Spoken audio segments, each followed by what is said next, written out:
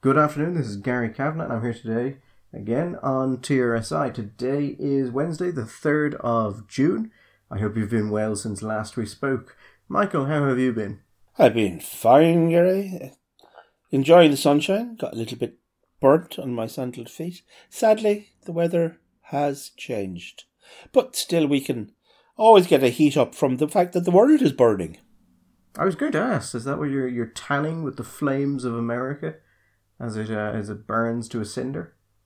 Yeah, you never know. We might start catching fire here too. I think the first riot of the summer broken out in Paris. Yes, the first riot of the summer in Paris. This means we will have a short and sweet winter. Yeah, it's always nice, isn't it? The old folk tales. It's nice to see the people. When the first Parisian with the Molotov cocktail peeks his head out of his burrow. Burns the first cop car, throws the first gendarme into the Seine. Yes. Tradition. Yes, indeed. So, obviously, today we will, as we were partially the last episode, be talking largely about America. But before we get onto that, there is one thing I wanted to talk about as well. Michael, you may have seen this as well. The Associated Press is reporting that they have managed to get documents from the WHO talking about the WHO's relationship with China. I don't know if you've seen this. Oh, this is it's a bit of a dissonance here between what seems to be the internal communication of the WHO, the actual people doing the work, as it were, the scientisty types people, and what we were being told at the very top level by Dr. Helping me out here, Gary? Tedros. Yes, Tedros said that China's commitment to transparency was impressive, beyond words. Beyond words. But that is impressive. It turns out that when your internal emails leak and your internal memos, it turns out that they didn't think that China's commitment to transparency was beyond words. In fact, they seem to have found it very easy to put it into words. Words like shambolic, not there. It also suggests that transparency isn't getting 10 out of 10 in WHO either. A little bit of cover-up subterfuge going on. But what were they particularly worried about? I mean, regarding what were their problems in just general? Well, the WHO were annoyed that China wasn't releasing genetic maps or genomes when the WHO knew they had them. And they're saying it took a week, in certain cases, more than 2 weeks. China just kept stalling them at every turn, refusing to give them the information in any sort of efficient manner. And the WHO were of the opinion that it would be very good if they knew what was happening in China, because then they could help to slow it. The documents also basically say that the WHO is being very positive about China in public because they wanted China to work with them on this. Privately, however, not enough. In fact, the WHO's technical lead for COVID-19, in one of the internal meetings, it's reported that she said that we're going on very minimal information from China. It's clearly not enough for proper planning. Right. Which is not great. Yes. Another top official said that we're at the stage where they're giving it to us 15 minutes before it appears on the state-owned TV. So, all of those people who were saying that the WHO and China, that relationship was not on the level, you do your victory lap now. I've already done mine. I've got that out of my system. You run around the block. You like a run in the morning, don't you, Gary? I mean, Michael, I think for my physique, you know I don't. Well, you like to think about a run in the morning anyway. A victory run. Occasionally I do have to, because my girlfriend will ask me, do I want to go for a run in the morning at like 5 in the morning. She woke me up, Michael, at 4:30 the other day. At 4:30? After I'd worked late. So I went to bed at about 4:10. And I'm lying there nearly asleep, and her alarm goes off. And she legitimately asks me, Michael, do I want to go to the beach to look at the sunrise? You see, my problem with this whole story, Gary, is I don't believe there is a 4:30. I hear people talk about it, and I'm unconvinced that there is such a thing as a 4:30. Let alone people who are alive and getting up at it. And then she says to me, you said you would come if you were awake. And I realised I had said that on the assumption there was no way I'd be awake. But then I had to work late. And so I went to the beach at 4:30 in the morning. Amusingly enough, we were late for sunrise because she stopped to get tea. And then she looked at me, Michael, with no shame in her eyes, looked me right in the fucking eyes and said, I suppose we'll have to do it tomorrow. Well, the reassuring thing about that is that barring something really, really quite serious happening, it will happen again tomorrow. Even without sacrificing. Oh dear. But anyway, there's a lesson. There's a great lesson there. The answer to that is no. Not if I'm awake, or if anything, because the capacity for the female of the species to make sure that precisely those circumstances, will apply, are not insignificant. So. Are you implying she kneecapped one of our economists? I'm saying that the female of the species is more deadly than the male, etc., etc. Good son. Anyway, the WHO, putting aside my personal issues with the sunrise, the WHO is... I don't know if this makes it better or worse for the WHO. I would suspect better for the organisation, but worse for Tedros. Well, yes, I'd say so. Which has kind of been, I think, the evolving narrative anyway. That it's become clear that there actually are people within the organisation. And that I hate that line, on the front line, but people who are competent or doing their best in difficult circumstances to do a job, but working within a structure which at the very top is just not functional and has become so politicised. It's inevitably going to be political, that's the nature of life, but it's become so politicised in a direction that it's not really fit for purpose, as we like to say these days. One thing I do find interesting, I'll put the Associated Press article in the details of this podcast, but the interesting thing about how a story is constructed, like how media puts these things together, is who you go to and what you say the public is saying, because that will generally reflect how you want the story to look. Because if you wanted the WHO to come out great out of this story, you could find professors and spokespeople who would do that, but they don't.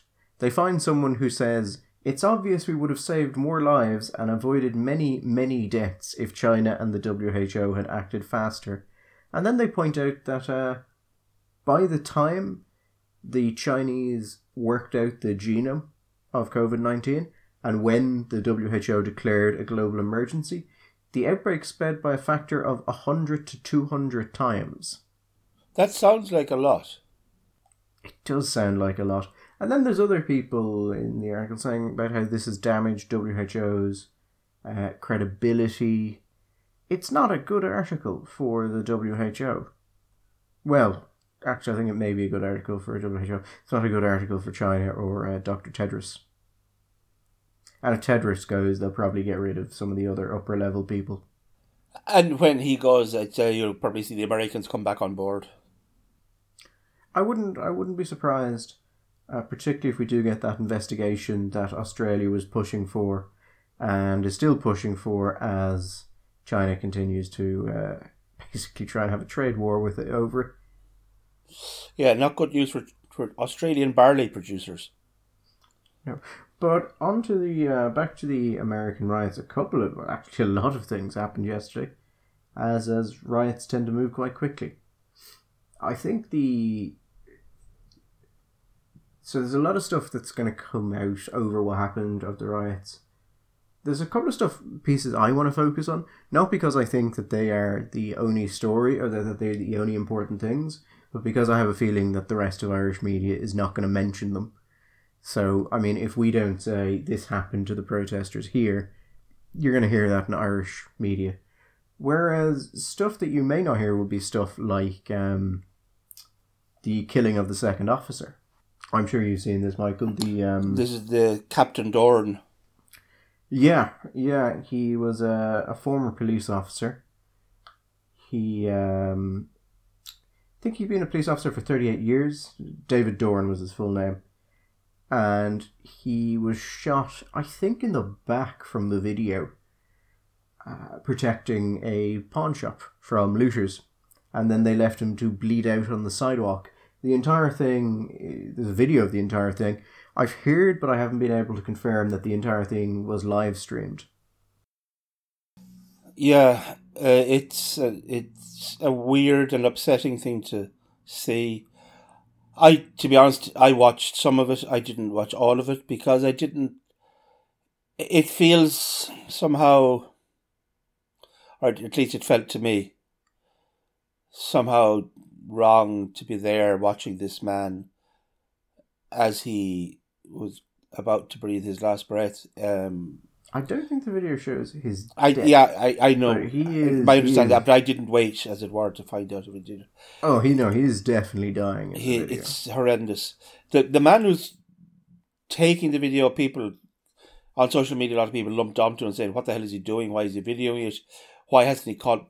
My understanding, to frame the context for people who go and see the video online, is that the man had actually called the police. He called the emergency services and had protected the guy who had apparently, allegedly, after he'd been shot, other people came after him and he defended him. I think, to be fair to the guy, he sounds like he's in shock. He's not coherent. He's deeply upset, in the moment, traumatized by the thing. It is he has this odd stream of consciousness dialogue, but it's actually, when you start to listen, it's quite affecting. He keeps saying he's a granddad,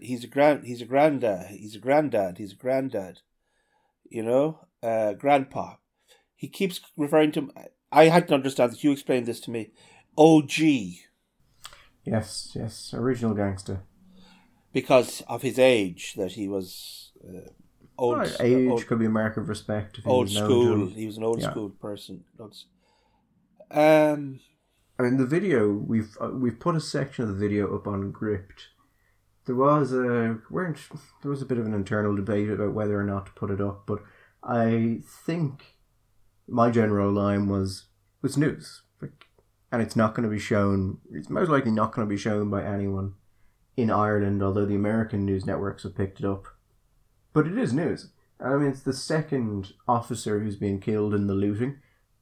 Both officers have been black. In fact, I went through the local newspapers of the various cities that are having riots yesterday, kind of late last night. I was able to find hundreds of instance of police officers being injured, but every police officer who's been killed by shooting or who has been shot and who's had their identity revealed has been black, which is Michael, I suppose I have been a political activist, but I've never engaged in the sort of activism where I could see how shooting and killing black police officers is making this better. Even take it down a step. There was a really affecting piece of video interviewing an elderly African-American lady. I think this was in Minneapolis. Oh, the one whose barber shop got looted. No, this was a lady. She was handicapped. Or she had some form of disability, because she said that she was terrified at one stage that when the National Guard came in and the looters and rioters were fleeing, that they came towards her building, but that there was security outside and stopped them getting into the building. And she said she thanked God for that because she didn't know. She said, in our building, we're handicapped. She said, but she said, well, for her, she said, listen, they've come in and they destroyed all the shops. She said, I have nowhere to go now. I have no place to shop. I have no place to buy anything. They've destroyed all my shops. The buses aren't running. I can't go anywhere. I can't walk anywhere. I can't get anywhere. And now what am I supposed to do? Where am I supposed to go? They've come and they've destroyed all these. Now, it's obviously a less dramatic and less terrible thing than the murder of the police officer, the shooting dead of the police. But it's a horrendous thing for this woman and for that community and those people. Many of whom won't drive, won't have access to cars. There is no public transport. And they now have no shops. And the thing is, Gary, if we look historically over the end of the 20th century, in places where this kind of violence, extreme violence has happened, it has not been unusual for those shops not to reopen. That they're in certain places, in certain cities at different times, they just don't recover. I imagine you're going to see, I don't know, speculation, that we'll see both state and federal aid coming into these areas to revivify and to bring them back. Something will have to be done anyway. But the first night, we mentioned in the last podcast, they burnt down the affordable housing in the district. Yeah, I mean, since then we've also seen churches set on fire. God knows how many black-owned businesses have been destroyed. And you mentioned the barber story. I mean, that was also... Yeah, I'm... If I can find the video, because I didn't save it, I'll add it to the bottom of the podcast. And what it was there's a black woman who worked in a barber shop. And it's a video of her asking, how can you say you say that Black Lives Matter, but what about this? And explaining that, she has been part of the community since she was born. She's a part owner of the barber shop, and she's been there since late last night, clearing it out, and basically says that you don't care about black lives. You don't think Black Lives Matter at all. You just wanted money, so go get a job like I did. Improve the community. We're trying to build this community up and you're tearing it down. And that, the response from the progressive left in America has basically been a do whatever you want, we think is justified. And we will support you in anything you do. Which is a terrible, terrible idea. Whatever about the protests themselves, like, I've openly seen intelligent, educated people look at the riots and go, well, I mean, this is simply, a response to a cycle of oppression, and we may not understand it, but we shouldn't rush to condemn it. And you sort of go, most of these people are rioting in their own communities. It's not white people who are going to be hurt by this. It's going to be exactly what we've seen in most inner city riots, where at the end of this, there's just going to be less amenities in black communities, there'll be less businesses, and this fucking thing of people going, well, it's only property, you have insurance, is aggravating. Also, can we throw in just a bit of old-fashioned economics into this? One of the reasons why this kind of thing is one of the reasons why it is much more expensive for poor people to live where they live. These small shops, these corner shops, very often in different places, like say in LA, run by Koreans, in other places, bodegas run by Caribbeans, some places Haitians, some places Nigerians. You very often get these In the same way as, for example, in the United Kingdom, people from the subcontinent very often, or from Kenya, got into the business of the corner shop. You get these cultural patterns repeating. But they are, lo and behold, much more expensive than, say, Walmart or any of the large multiples, because of the cost of doing business in places like this, and because of a lack of services, because of lack of your own transport, people are reliant on these businesses. To the extent that these businesses are insurable, there's one thing is an absolute certainty: if they are insurable, their insurance premiums are going to go up. And that will make those places more expensive again. You're just punishing the people that live in these areas. Also, your business burns down. Okay. Or gets looted. You claim insurance. That doesn't come true immediately. No. So you then need to survive until the insurance payment comes true, which in some cases is going to be quite difficult. And then you sort of go, okay, your business was burned down by members of your own community. You're going to get money. Do you want to open that business again at all there? Also, again, just in the context of this moment, many of these businesses will have been closed anyway for quite some time because of the pandemic, and will have been probably to the pin of their collar with their cash flow even in the best of situations. Right now, the prospect of keeping going until the insurance money comes in, getting repairs done. What are they going to use to get where are they going to get the money to get the repairs done before the check comes in? The simple practicalities of this are going to be horrendous for these people. But yes, like you say, are you going to take that risk? Also, there must be a sense that if you're a business person in this, if you're a shop owner, you now have in a sense become a target. You know, if somebody comes in to burn your shop and you're in your shop, that's not going to be a good place to be. Well, I'm sure you will look at the videos of shopkeepers being beaten by looters and take a great deal of comfort that won't happen to you. Did you see the incident where there was the bunch of them turned on a woman? Oh yeah, they look like they're leaving and then they turn and just go back for. It's horrendous. Yeah, I thought, this is the Me Too generation. God almighty. It almost seems like the breakdown of order has some negatives. Yeah, it's amazing, isn't it? Who could have thought that? Listen, there are going to be a number of people involved in this who are people who are sincere and people who are horrified by what happened and people who feel the need to make some kind of a public statement. But there are obviously, and we know this is not peculiar to the United States.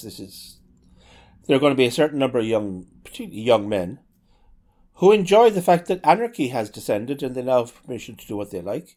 They can break shit and they can burn stuff and nobody's going to say anything to them.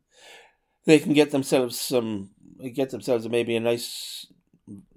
Was it Versace, the shop that they broke into? Was it? Oh, there have been a couple. It started the Versace, I think, was the first one I heard. The first one was get a nice suit, get some decent stereo equipment. As you said yourself, I mean, the winner so far is the guy that got the Star Wars Lego special edition. I mean, he's coming out of this, the best. He's coming out the best.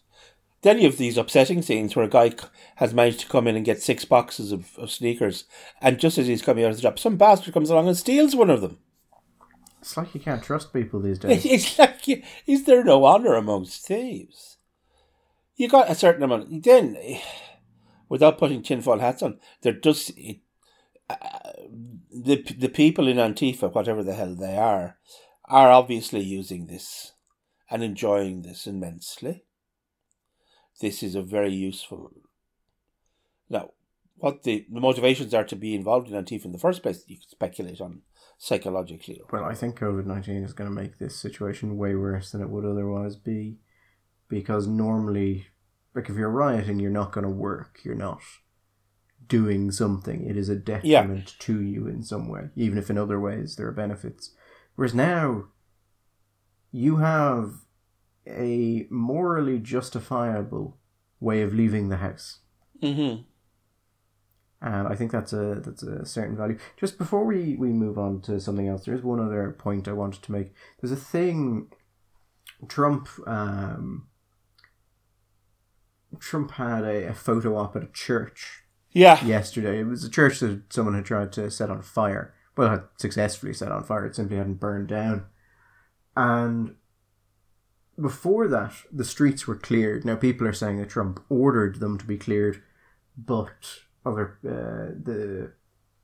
some of the police themselves are saying that the order didn't come from Trump, that they didn't know he was coming down.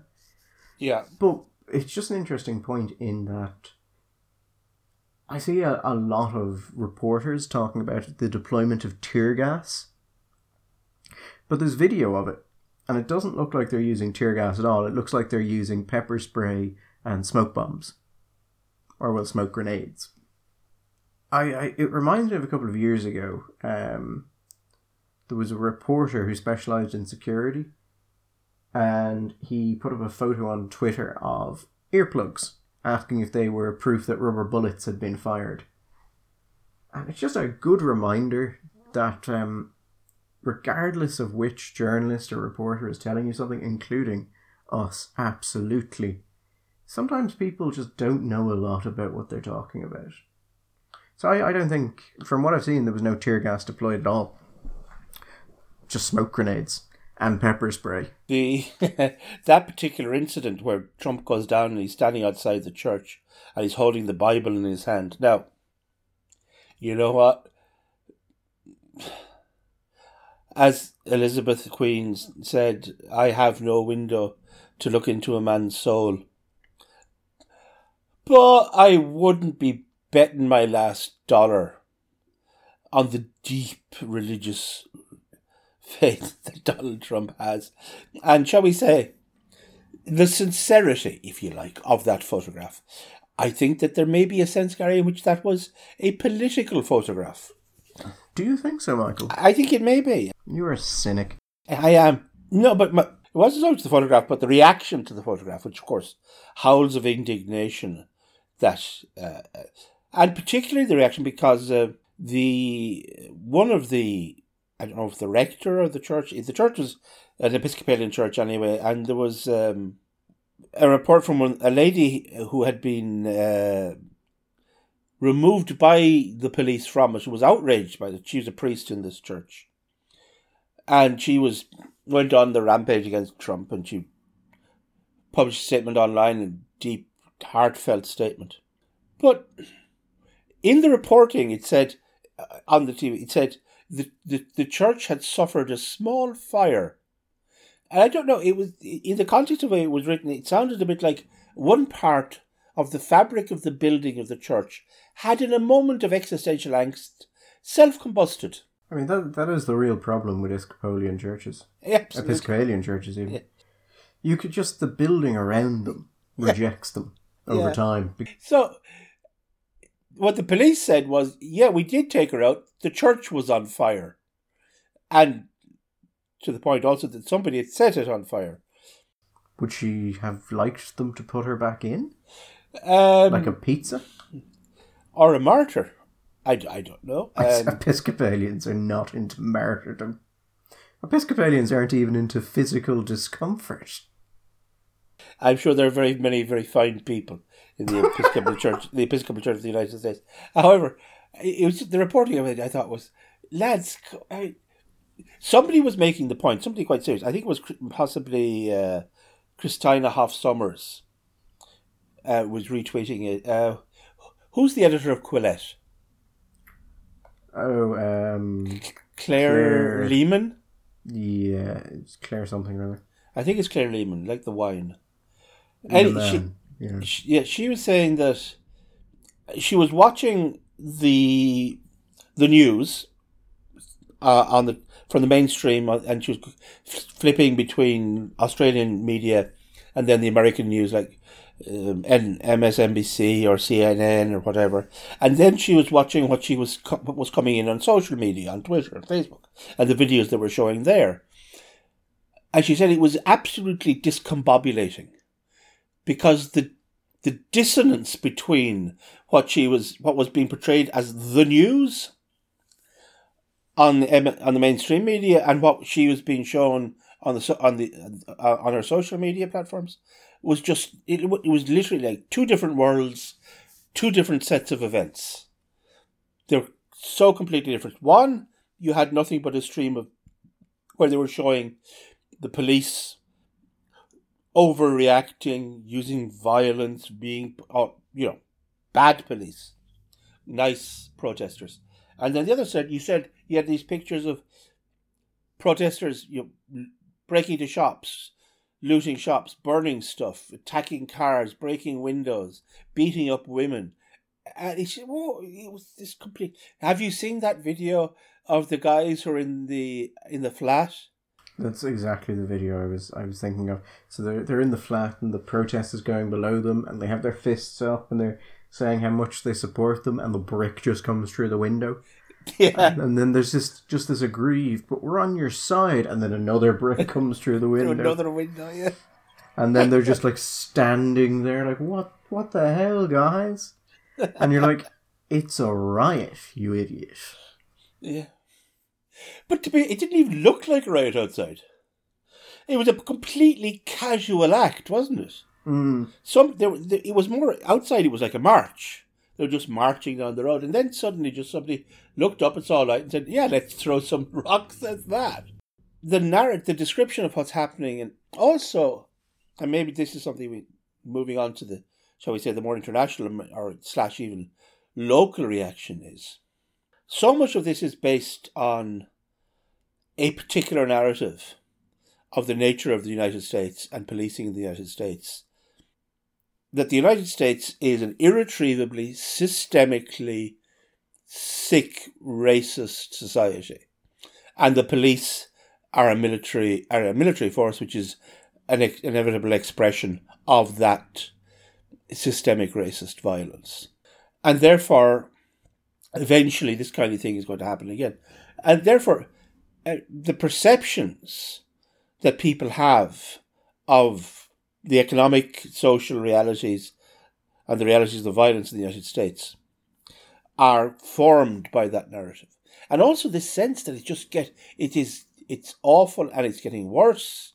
It's just this constant, terrible, grinding thing. What was your reaction when you saw the scenes in our own fair land? Oh, the protest. Yeah, it's called the protest. Yeah, protest. Well-meaning stupidity. My first thing was, why? But to be honest, I thought it was stupid. I think actually it's incredibly moronic. And I don't really have a lot of time for people who say things like, I've really loved the people saying that if you were against the protest, that's just a demonstration of your white privilege in that you don't need to care about black lives. Firstly, the fact you can go to a protest during a pandemic, endangering others, is a massive display of privilege, you jackasses. It's a massive display of, I don't give a fuckness, hypocrisy as well. I mean, then again, let's not go Norm MacDonald on it, but yeah, also hypocrisy. Which is the worst of all possible things. But the thing, whatever about the protesters, because people are going to be stupid because they're stupid people. But and this really is my point, they are also well-meaning people. They are genuine, sincere, well-meaning individuals. And I think that one of the problems here, Gary, is that they have been consistently fed a narrative which is simply not true. Whatever about it being not true. I mean, we've seen these protests in New Zealand, in Britain, in Australia. Just by the point, people with their hands up, saying "hands up, don't shoot," to unarmed police forces. I know. Doesn't really kind of work at all. But no, people have convinced themselves that this is important, even though what they did has no impact, has no real positive benefit, and is really just a grotesque display of selfishness in that their decision to protest was perfectly valid in order to totally ignore any of the restrictions which people have had to suffer under for months in order to get this pandemic under control. And so I don't have a lot of time for them. But the thing that actually pissed me off, like the thing that actually got me, was Leo. Because whatever about the protesters, like well-meaning people doing stupid things is not. But then Leo takes to Twitter after the protests, when thousands of people have broke the lockdown that his government put in place and has said is necessary to keep from mass death. Social distancing, not more than 4 people. Not more than 4. And the guards themselves have said there was basically no social distancing at it. There was too many people. So what does he do? Does he say, "You get off the streets, you jackasses. Like, we didn't lock the country down for 3 months so that you could go out and have a day"? No. He says that racism is a virus that we have been fighting for millennia. Despite the progress we have made, it is no less virulent today and no less dangerous, which frankly is horseshit. We need to show solidarity as people of all races and backgrounds around the world come together to stop its spread and defeat it. Now, that to me sounds like tacit support. Yeah. In fact, I think it would be difficult to read it in a way that does not sound like tacit support. Well, what it is not, Gary, is a condemnation or even an instruction to go home and stay there. And that's the only thing his office have said about this. Now, the CMO was yesterday asked by David Quinn what he thought about it. And, Michael, it might shock you, but the CMO, slightly less positive about the idea of people coming together right now. Slightly less enthused. Said it was a risk to life. And I think that's a phrase that should be making some T-shirts and some buttons. A risk to life. What is the point of the lockdown? Lockdown is over, Gary. It is over. It's a lot of this is just telling people to do this and hoping they will do it for the common good. But if you then start letting photos of yourself having a fucking picnic in the Phoenix Park come out, and then you just react to the largest breach of the lockdown the country has seen by looking like you support it, very difficult to explain to people why they can no longer see their family. It's not much more than a week ago when anybody on social media would have been aware of the demands, the shrill, one might even say, demands, for the police to behave in a certain way because 50 people had gathered outside the High Court and they weren't practicing social distancing. If this is the standard here, well, we could go down to the Chinese embassy tomorrow about organ harvesting. Then we could go to different embassies. There are enough atrocities in the world that we can find a day-by-day breakdown of reasons to leave the house. And I'm sure the people who had to miss the funerals of their loved ones because of the restrictions Leo Varadkar's government put in place are really going to enjoy finding out that basically, if you actually just...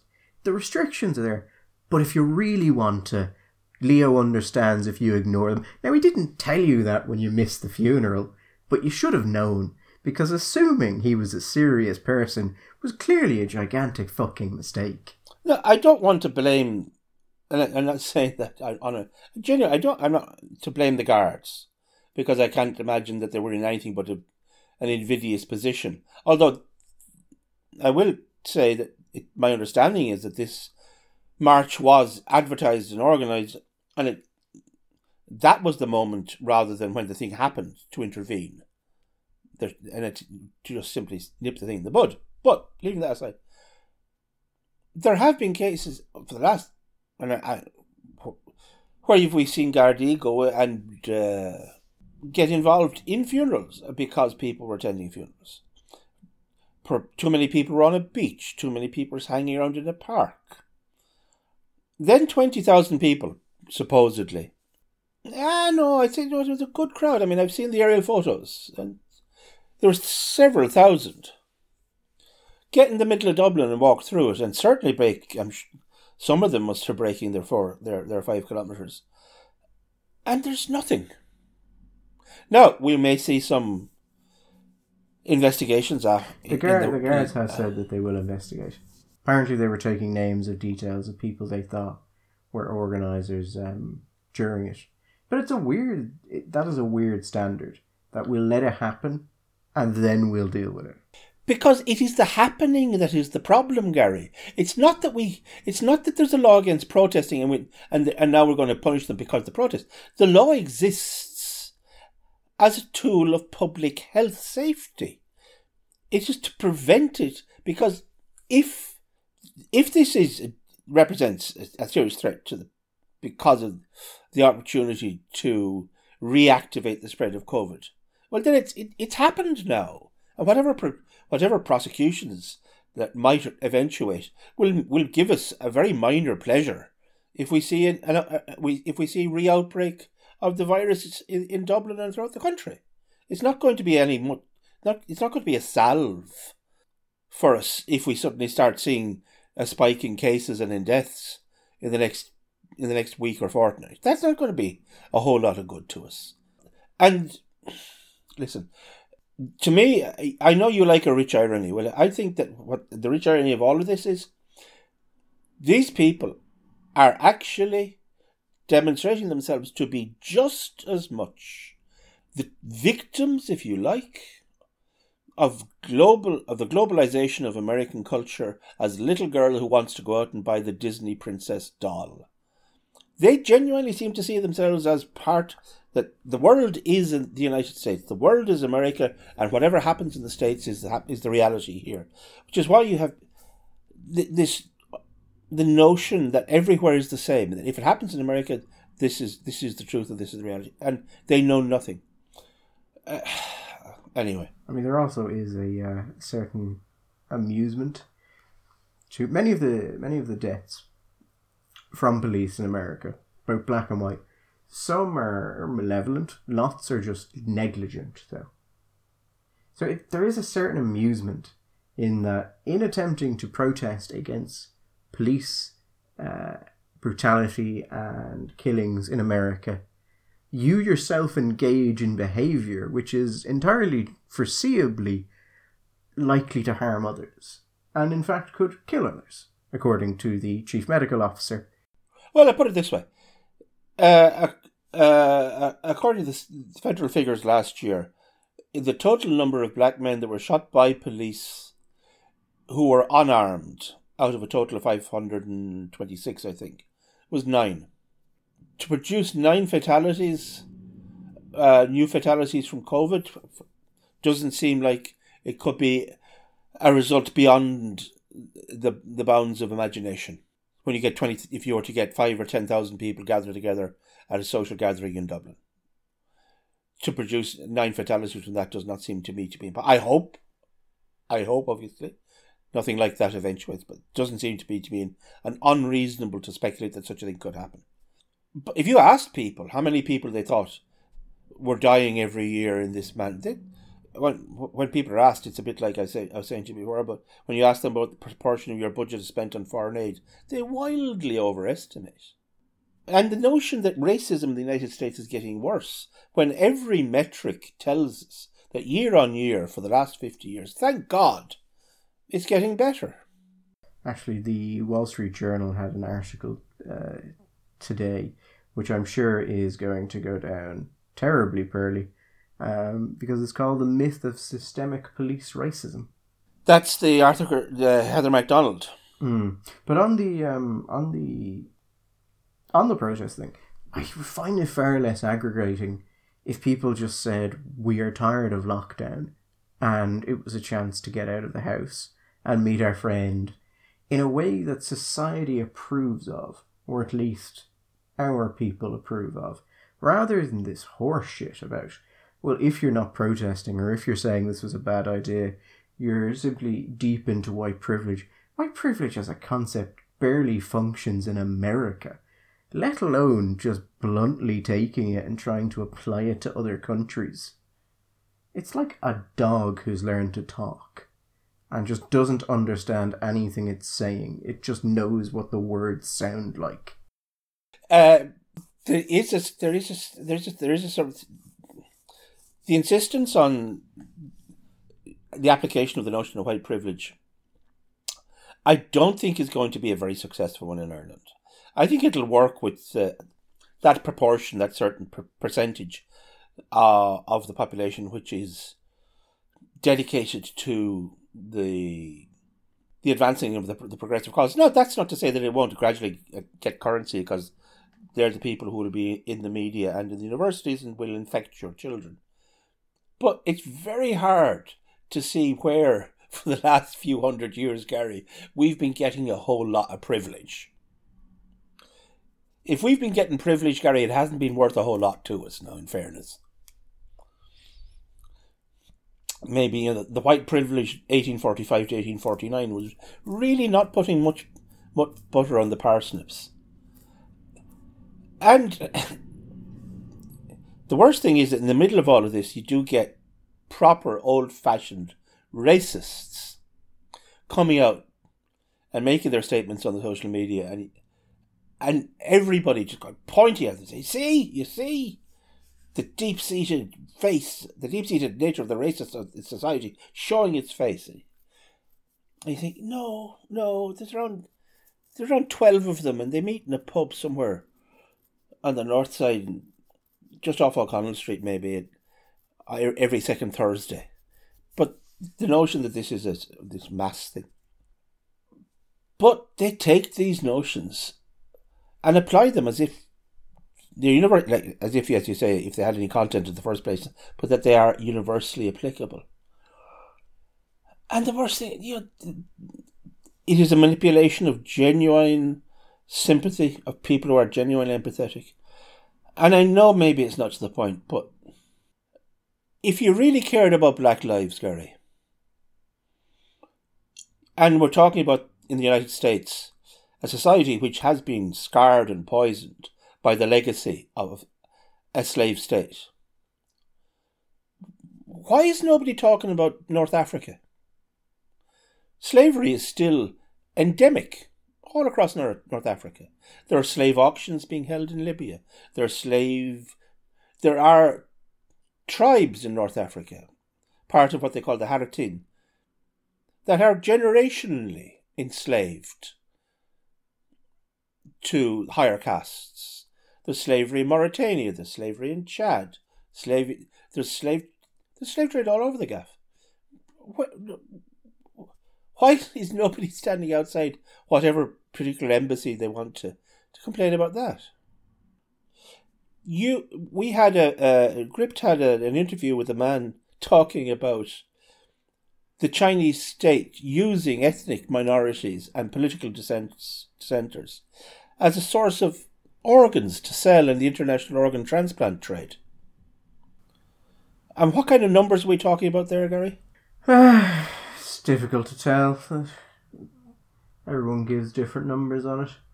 I mean, pretty much the entire Uyghur population have been blood type for organ harvesting.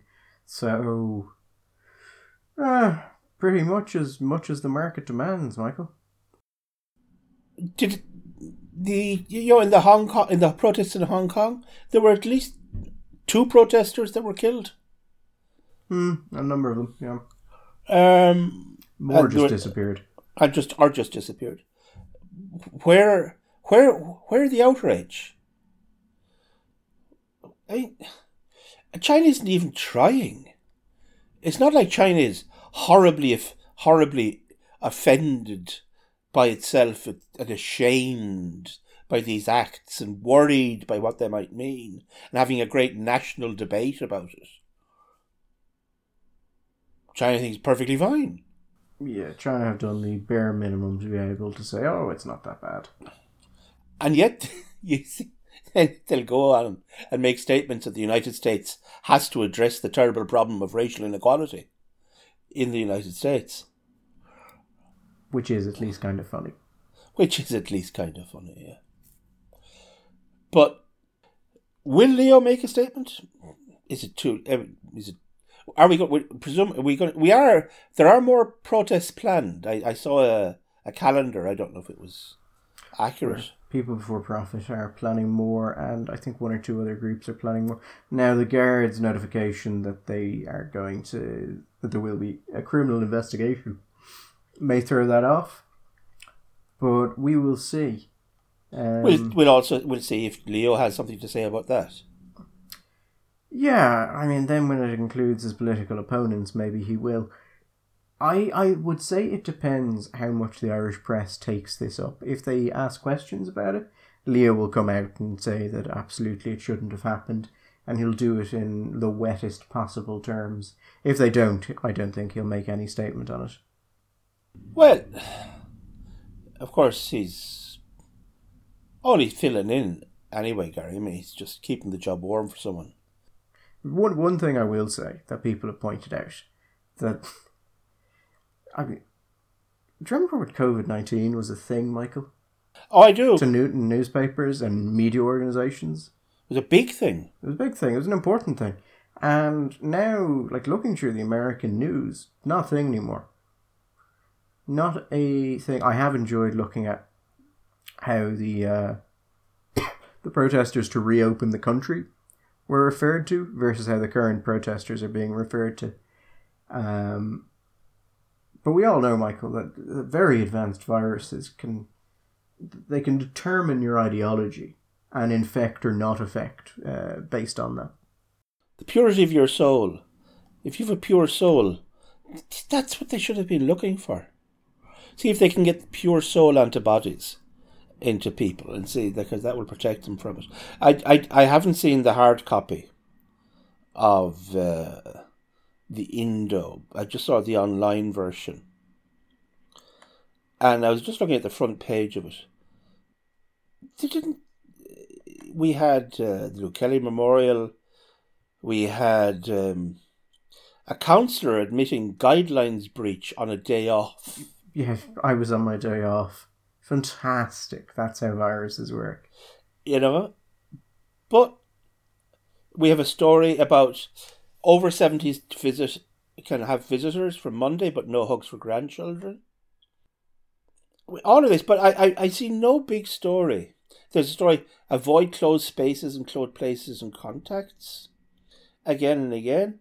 But I'm looking for the headline saying, shocking breach of COVID regulations by protesters in Dublin, and it's just not there.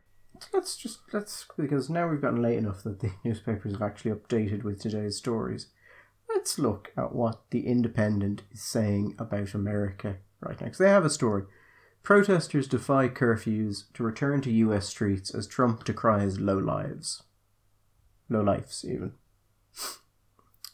So, he said New York should call up the National Guard, stop the lowlifes and losers. Most protests peaceful. There were scattered reports of looting in New York, although the country appeared calmer than it did a day earlier when violence swept through multiple cities. The president makes hardline calls, crackdown on peaceful protesters near the White House. Just crowd was peaceful, even polite. Yeah, now, not that this, of course, is an issue. I imagine you saw one of the papers in the States did a survey, or the media outlets did a survey on the attitudes to the president's willingness to use the military in the situation if the situation were to demand it. 30% opposed him. And what is it, 58% were in favour. Yeah, so when you take out the unknowns, you're looking at about a 63-65% support rate of Trump's idea of bringing the military, which from my hazy memories of the abortion referendum is the sort of support that the Irish Times would refer to as representing landslide victory. Yeah. So it may be, that Trump has his finger closer to the pulse. I mean, even when they broke down the answers, when they asked people how they viewed the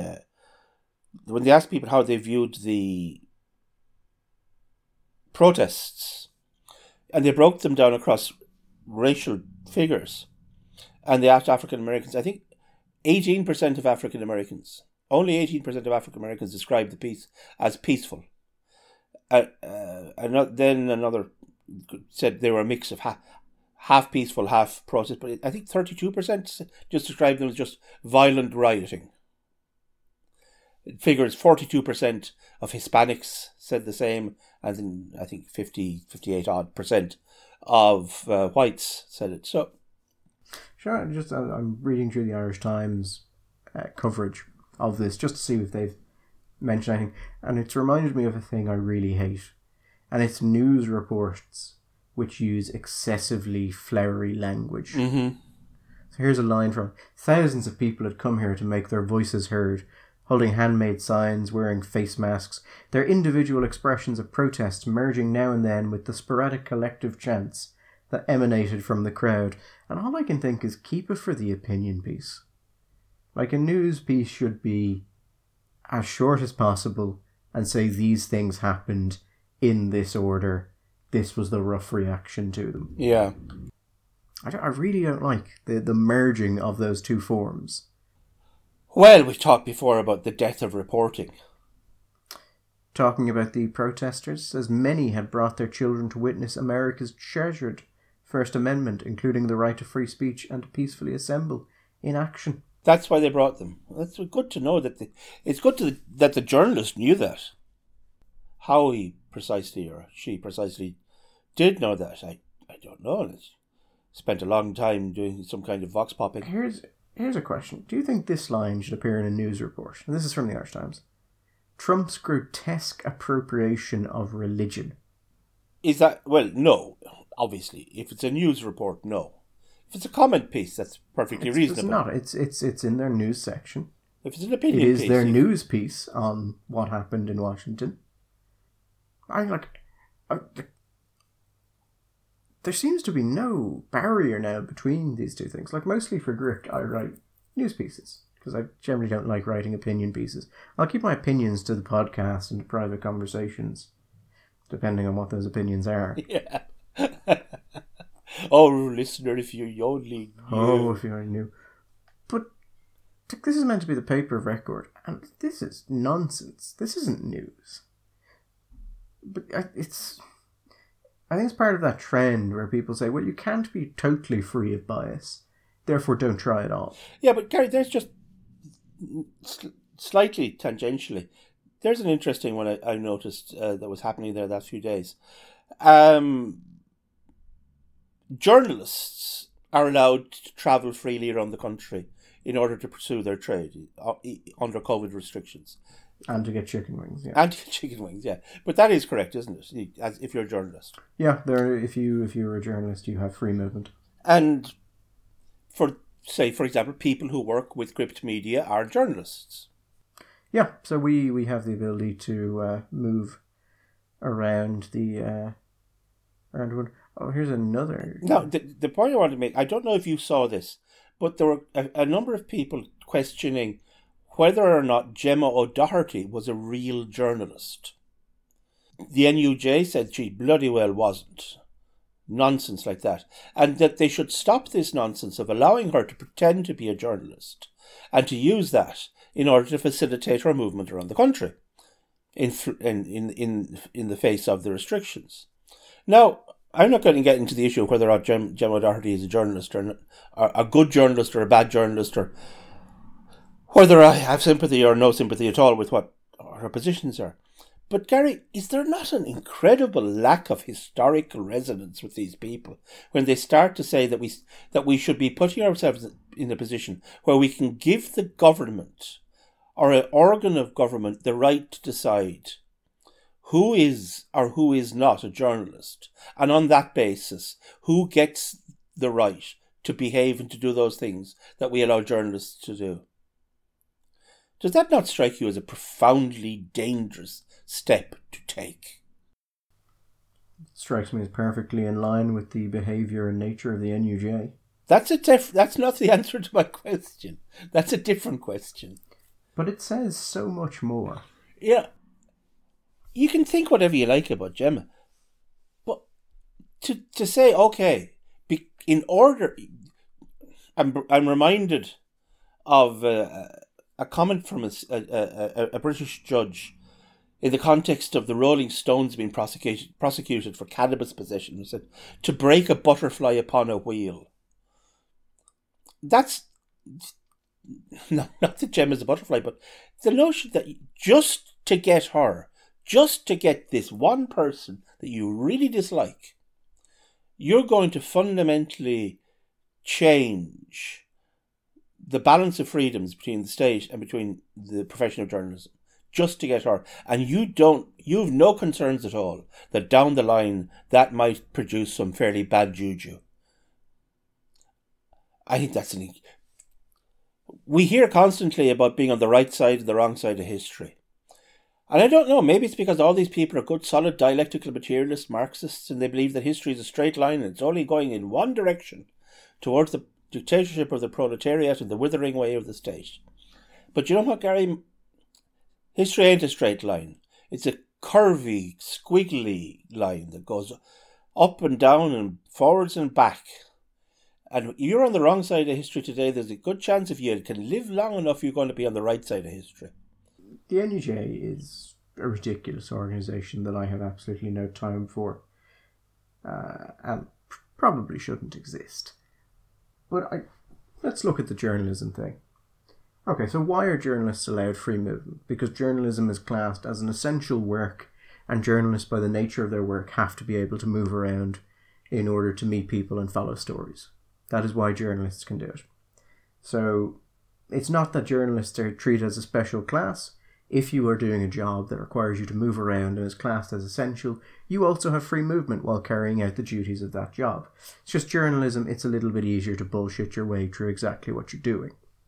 So the question there I would ask is, okay, if that is what journalism is in this case, that it is someone who is collecting information and distributing it to other people, or opinion, because let's be honest here, is that what Gemma is doing? I'd say, yeah, almost certainly by that definition, that is what Gemma is doing.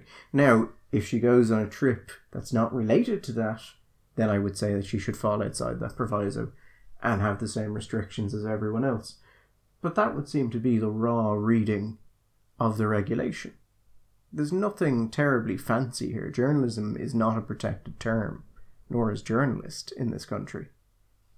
So the NUJ is saying this because the NUJ is an incredibly political union. And has been for a long time. I mean, the NUJ has had a position on abortion since, I think, the 70s. I mean, there was the case that there was a journalist who left. Was a court case, certainly back in the 70s, specifically on that issue, because he wasn't willing to even notionally toe the line on that, and therefore couldn't stay in the union. And I don't know now. Now it's different, but at the time, if you didn't have an NUJ card, it was very, very hard to get any kind of money out of journalism. Well, I mean, it's one of the Gript is currently trying to get accreditation to go to various kind of ministerial and department events. And one of the problems we have is that they are saying you either need to be part of the press council, which means that you have to give the press council rather a large amount of money, or you can have an NUJ card. And I asked them, well, what if you don't want to join the NUJ, or you can't join the NUJ because of their political stances? Does that mean if you are pro-life or you disagree with any of the NUJ's political stances, because they've got a few, and you're a freelance journalist, you're effectively barred from attending these meetings? And they never got back to me, Michael. No, really? Never got back to me. They're maybe still there carefully honing a response. But I won't join the NUJ. I'm not going to give money to an organisation that supports and funds things I politically disagree with, and which I don't think that union has any right to be involved in. I mean, it's a private entity, but if it sees its purpose as putting forward those political aims, it's not an organisation I want to give money to. And it's certainly not simply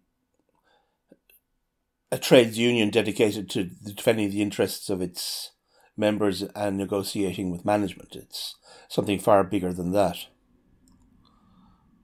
Anyway, Anyway, the world is continuing to burn. We'll see if... Well, today it's more smouldering than burning, we think. Well, we'll see what happens today. We've got time. Plenty of time for something to burn again. Oh, yeah. It must be, and I suppose we should... There's no point in hauling it over again, but it must be galling. And actually, somebody pointed out, and I think you mentioned it also to me, said one of the curious things in the aftermath of the march yesterday was to note that there were quite a number of people that you would say came from the progressive left who work in media, who are actually not at all happy with that protest yesterday. And when they were making comments on social media about it, and it tended to be because they were people with a direct personal connection to the problem of the virus and the pandemic. People who had close relatives, people maybe who'd lost friends or family, or people who had close members of the family from whom they had been excluded in contact because they were at risk. And when that personal edge really, there were quite a few people genuinely pissed off.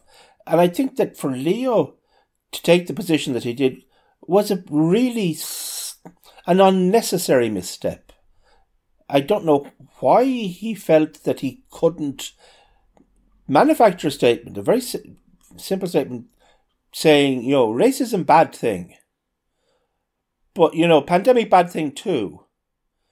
And we need to find another, if you want to express your anger at what seems to have happened to the United States, and at the same time solidarity with the people who are vulnerable and at risk and whose lives are at risk in this country, you need to be more creative and find a different way to doing it. Surely that was not beyond the wit of the Taoiseach himself to do it, or his speechwriters. That's an interesting point on people with direct connections to disease, perhaps people whose partners or loved ones are immunocompromised, or who have a real fear of what the spread of COVID-19 would do to their families and loved ones. And I think there could be an interesting discussion there about the nature of privilege, and whether or not the most privileged thing might be the ability to totally ignore that, to go and have a super happy fun day and get out of the house, see your friends and convince yourself you're doing good, while kind of struggling to explain what the actual good is, like what the impact of what you're doing is on the positive side, whereas the negative impact seems quite clear and defined. So that might be an interesting one for people to discuss, or an interesting question to ask if you say that you don't like the protests happening in Ireland and someone accuses you of only saying that coming from your position of white privilege. I think you're absolutely right, because I think what you're describing is almost the definition of privilege. As much as I deeply dislike the word and the way it's been weaponized, but yes, it is the ability not to care. It's the ability not to be engaged. It's the ability to remain untouched by these things. That's not my problem. That's not my... that if you are, on the other hand, somebody with an immunocompromised, or somebody with a respiratory illness, or somebody whose parents are over 70 or whatever, then you are very much, in the context of the pandemic, you're in the victim status. You're the oppressed person here, and I think that a lot of these people, it's. There is actually one thing I want to mention about Leo's comment. Carol Nolan, Deputy Carol Nolan, who is up in where is Carol Nolan? Where is she? Carlo, Laois Offaly. Laois Offaly, yeah. She wrote to the Taoiseach. She wrote to his office and asked him to condemn the meeting. And would you like to know what she got back? Because we have the letter now. She was kind enough to give it to us. Here is it in full. Now, this is from the Assistant Private Secretary to the Taoiseach. It says, in full, "Dear Deputy Nolan, Further to your email to the Taoiseach, Leo Varadkar TD, I have forwarded your correspondence to the Minister for Health, Simon Harris TD, and to the Minister for Justice and Equality, Charlie Flanagan TD, for their attention. Yours sincerely. Which is to say, he got a letter asking would he condemn the massive breach of his own regulation, and said, I have forwarded it on to the relevant people. It's like he is deliberately undermining his own policy. I don't know how to react. You said that's a response to a TD. You sent the Taoiseach asking him to do something in response to something he had already done. He said, I'm going to get Charlie Flanagan and Simon Harris to deal with that. What is that? Of course, we should observe that the Taoiseach himself has been a victim of privilege. And it must be tough to have struggled all the way from King's Hospital to Trinity, the way he has done, to become Taoiseach of the country. Kudos. Yeah, so on that resoundingly uplifting note, I think we'll leave it until Friday, when hopefully everything will be back and COVID will have disappeared. Anyway, till then, mind yourselves, stay safe, stay indoors. Bye-bye. All the best.